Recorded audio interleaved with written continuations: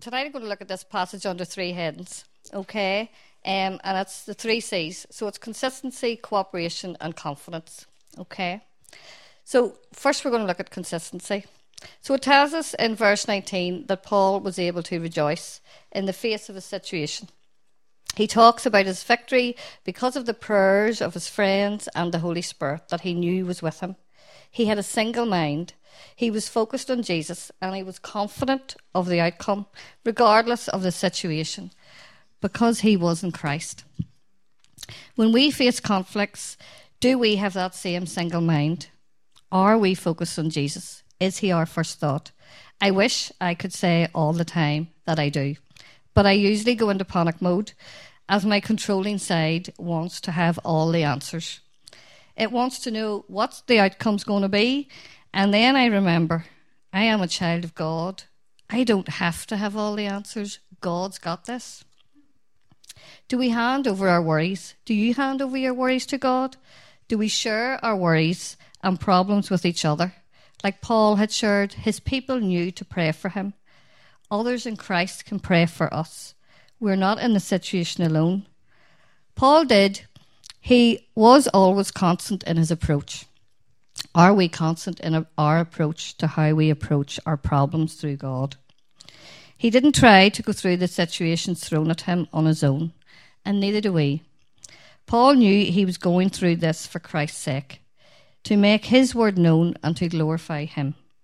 Because of Paul's chains, Christ was known. But because of Paul's crisis, Christ was magnified. Paul's body was not his own, and his only desire was to serve the Lord. He had a single mind attitude to magnify God, to magnify Christ on earth. You might ask, why does Christ need to be magnified? But if you think of it, how can we as mere humans magnify the Son of God? But another way to look at this is the stars are much bigger than a telescope, and yet the telescope magnifies them and brings them closer. The believers, us, the body, we are to be that telescope. We can bring Jesus close to the people. We can highlight Jesus close to people who don't know he's out there. To the average person we meet this week, Christ is a misty figure in history, and he mightn't even be known to them at all, who lived centuries ago. But as the unsaved watch the believer, us, go through a crisis, they can see Jesus magnified and brought so much closer if we call on him. To the Christian with the single mind, Christ is with us here and now. How amazing is that? Matt B. Babcock, who wrote This Is My Father's Word, said, life is what we are alive to. The thing that excites us and motivates us, the thing that really is life to us. In Paul's case, Christ was his life. Christ excited him and made his life worth living. A well-known verse in Philippians 1, verse 21, for me to live is Christ and to die is gain. This becomes a valuable test for our lives. If you were to fill in the blanks honestly, what would it be? If you were to say, for me to live is, and to die is, what would your answer be? We must echo Paul's convictions if we are going to share in the gospel with those we meet and with those who meet us. God can use our lives to impact others in ways we will never know in this life. The Christian life is a battleground. We are soldiers defending the faith of the gospel. The believer with the single mind can have the joy of the Holy Spirit even in the midst of that battle. Satan wants to rob us of our Christian faith. He plays with our minds and fills us with doubt. How many times in society do we hear, I don't care what you believe, just as long as you live right? It's become nearly a catchphrase that everybody's saying at the minute. The world would have us believe that this is all that really matters, that we live life right. But what we believe determines how we behave. And a wrong belief ultimately means a wrong life. We have a duty to share our belief, to share the true gospel In our battle, we will have to use spiritual weapons. We need to know the Word of God. We need to pray. And we need to depend on His Holy Spirit to give us the power that we need when we're going through those battles. Paul was suggesting that as we Christians are the citizens of heaven, and while we are in here, we ought to behave like we're in heaven. We have to behave as if we're God's citizens. People are watching our lives. We should ask ourselves, am I conducting myself in a manner worthy of the gospel? We should walk, not just talk, a life worthy of our calling we have in Christ. I used to be a personnel manager in Tesco, for anybody who doesn't know that. And part of my job was to train future managers to bring people through the company. And it was quite obvious at times that people could talk the talk, and they got to places that really they shouldn't have been. But could they walk the walk? And I always found that very interesting. A lot of the times they couldn't walk the walk. Are we walking the walk? Or are we just saying the buzzwords? Have we learnt the buzzwords and we're saying them? Or is it truly in our lives? Do our lives reflect it day and daily? Are we showing people this week our walk with God as we're out and about in our areas? Are we showing them in our wind down here tonight with each other? Because we need to walk the walk with each other. We need to treat each other properly and build each other up. Are we consistent with our walk with Christ? Paul was asking his people to be consistent with their walk. Paul had a consistency in his walk with Christ. He was imploring his people to do the same. Our actions will speak louder than our words, and they'll be remembered when the words are gone. Secondly, then, cooperation. So Paul in his writings frequently spoke of races and used athletic terms throughout his letters in the Bible. He pictured the church as a team. He constantly reminded them that it is teamwork that wins victories. It is our teamwork that will win victories for God this week as we work together to promote the gospel. We should strive together to bring that news to the people we meet. No one person is more important than another this week. We all hold value in God's eyes. We all have a role to play for God bringing his message to his people. And God's plan for each of our lives in this room is different. He uses the gifts that he has given us because they're all different. And he has given us a gift that if we step out in faith for him, he will use. I used to think that I could never speak or preach. Don't know what I'm doing up here. But I used to look at others and think they all seem so much confident and they all have the right words to say and they never seem nervous.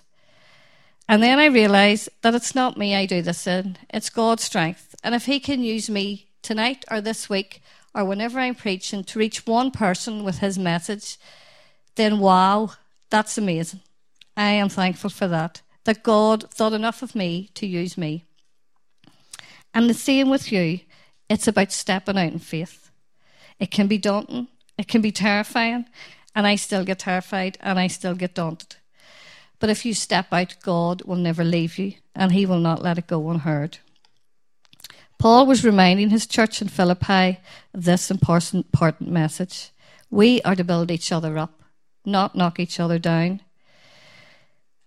I had this analogy when I was writing this. We can be single lights burning in the dark world, and that is good. At times we are on our own and we should be single lights. But then at other times we should come together as a faith of Christ in him, and our lights should shine so much more better because of the impact of all those lights together.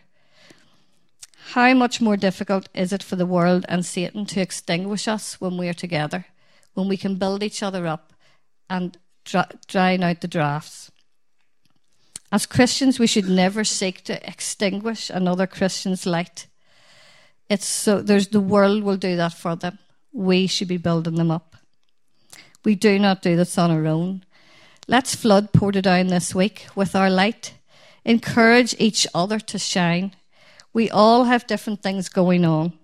We all need support and encouragement at different times throughout the week. Let's look out for each other. Paul was asking his people to do that, his church to do that, to remain strong and to look out for each other. If someone hadn't have encouraged me on my Christian journey, I definitely wouldn't be here today doing this, and I wouldn't be doing the job that I now do. Living life for Christ and experiencing his full peace and his full joy. We should remember that the world around us knows only the gospel that it sees in our lives. Some of them, it really blew my mind when I started my job and I went into schools, and I lived in a bubble where I thought every child knows about God. They mightn't believe in him, but they know about him. They don't. A lot of people out there, God is no more talked about in their home.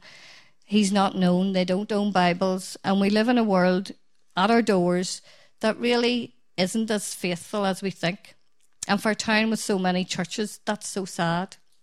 We really have an opportunity this week in our communities to reach out and show those children that there is a God who loves them, that has a meaning for their lives, and that their lives don't have to follow the same trait as the generation before. I feel privileged that I get to go into schools and share God's word freely. But like with having the privilege, I have a responsibility. And we have a responsibility this week. We've put on a blue T-shirt. We've said that we stand for Christ. We have a responsibility to show that image in the way it should be portrayed in our daily walk. When I was preparing for this, I found a verse written by an unknown source. And I thought it was very apt. And it says, "You are writing a gospel, a chapter each day, by the deeds that you do and the words that you say. Men read what you write, whether faithful or true. Just what is the gospel according to you." And this week, that's us. What are we writing? What is the people of Portadown or of our different communities seeing in our lives as we walk through them? Lastly, I want to look at confidence. We should have confidence in the battle. It tells us in Philippians 1 verse 29, "For it has been granted to you on behalf of Christ not only to believe on him, but also to suffer for him." We are not only to believe in Christ, but to suffer for him. Christ has asked us to do this. Suffering is something that we don't often volunteer for. Let's be honest. We would avoid it at all costs. But Paul is saying, when we are suffering for Christ, it is a privilege. God will use our suffering to show others him at work in our lives, to show others what he can do in our weaknesses. He is strong. Others in Christ are experiencing similar conflicts. Again, that is why it is important that we work together, that we read his word together, and that we pray together. Satan wants us to believe that we are on our own, that we're going through these situations and that they're unique, but they're not. We're all going through them as Christians at different stages, at different times, and we can all hold each other up. We can draw comfort as well from the fact that Jesus knows what it's like to be tempted, to be treated wrongly, to suffer. He done all that for us, suffering on a cross to death and rising again to bring us hope. His blood paid our price. It gave us the salvation we have today. We should also draw comfort in the fact that going through spiritual conflict is one way we have to grow in Christ. As we lean on him, draw from his word, walk with him, our confidence grows, our relationship grows. We learn that we can't live without him. This is what God wants for each of us, a personal relationship with him. He wants us to get to know him, to get to know his plan for our lives. He wants to support us, to help us grow, to bring us through to completion. It tells us in his word that he is the author and perfecter of our faith. He made us for this. What good work he starts in us, he will see through to fruition. God will give us the strength we need to stand firm against the enemy, and this confidence is proof to the enemy that he will lose and that we are on the winning side. This week we are on the winning side. How amazing is that? 3 important points I want you just to take away then from tonight. We are to be consistent in our walk through life with Christ. We are stronger as a team. We need to unite together and build each other up. And thirdly, we can have confidence in the God we serve. He is the author and the perfecter of our faith. He has won the war for us already. He died on the cross and rose again. Can we just pray as I finish off, please?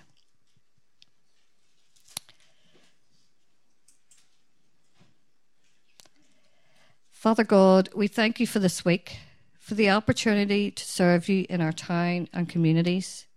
We thank you, firstly, that we have the freedom to do so, where so many in the world don't. Father, help us always to be brave for you, to show your love consistently in our lives to others, to work together as a team to overcome our differences, that you may be glorified. Finally, Father, help us to be confident in the race you have set us in life, confident that you have already won the war and that we are children of the King. We ask that you would help us grow this week, Lord, as we step out in faith in your name, to try new things, and especially, Father, to grow our relationship with you this week, that we might, like Paul, be able to say that you are the single most important thing in our lives. We ask all these things through your precious Son, Jesus. Amen.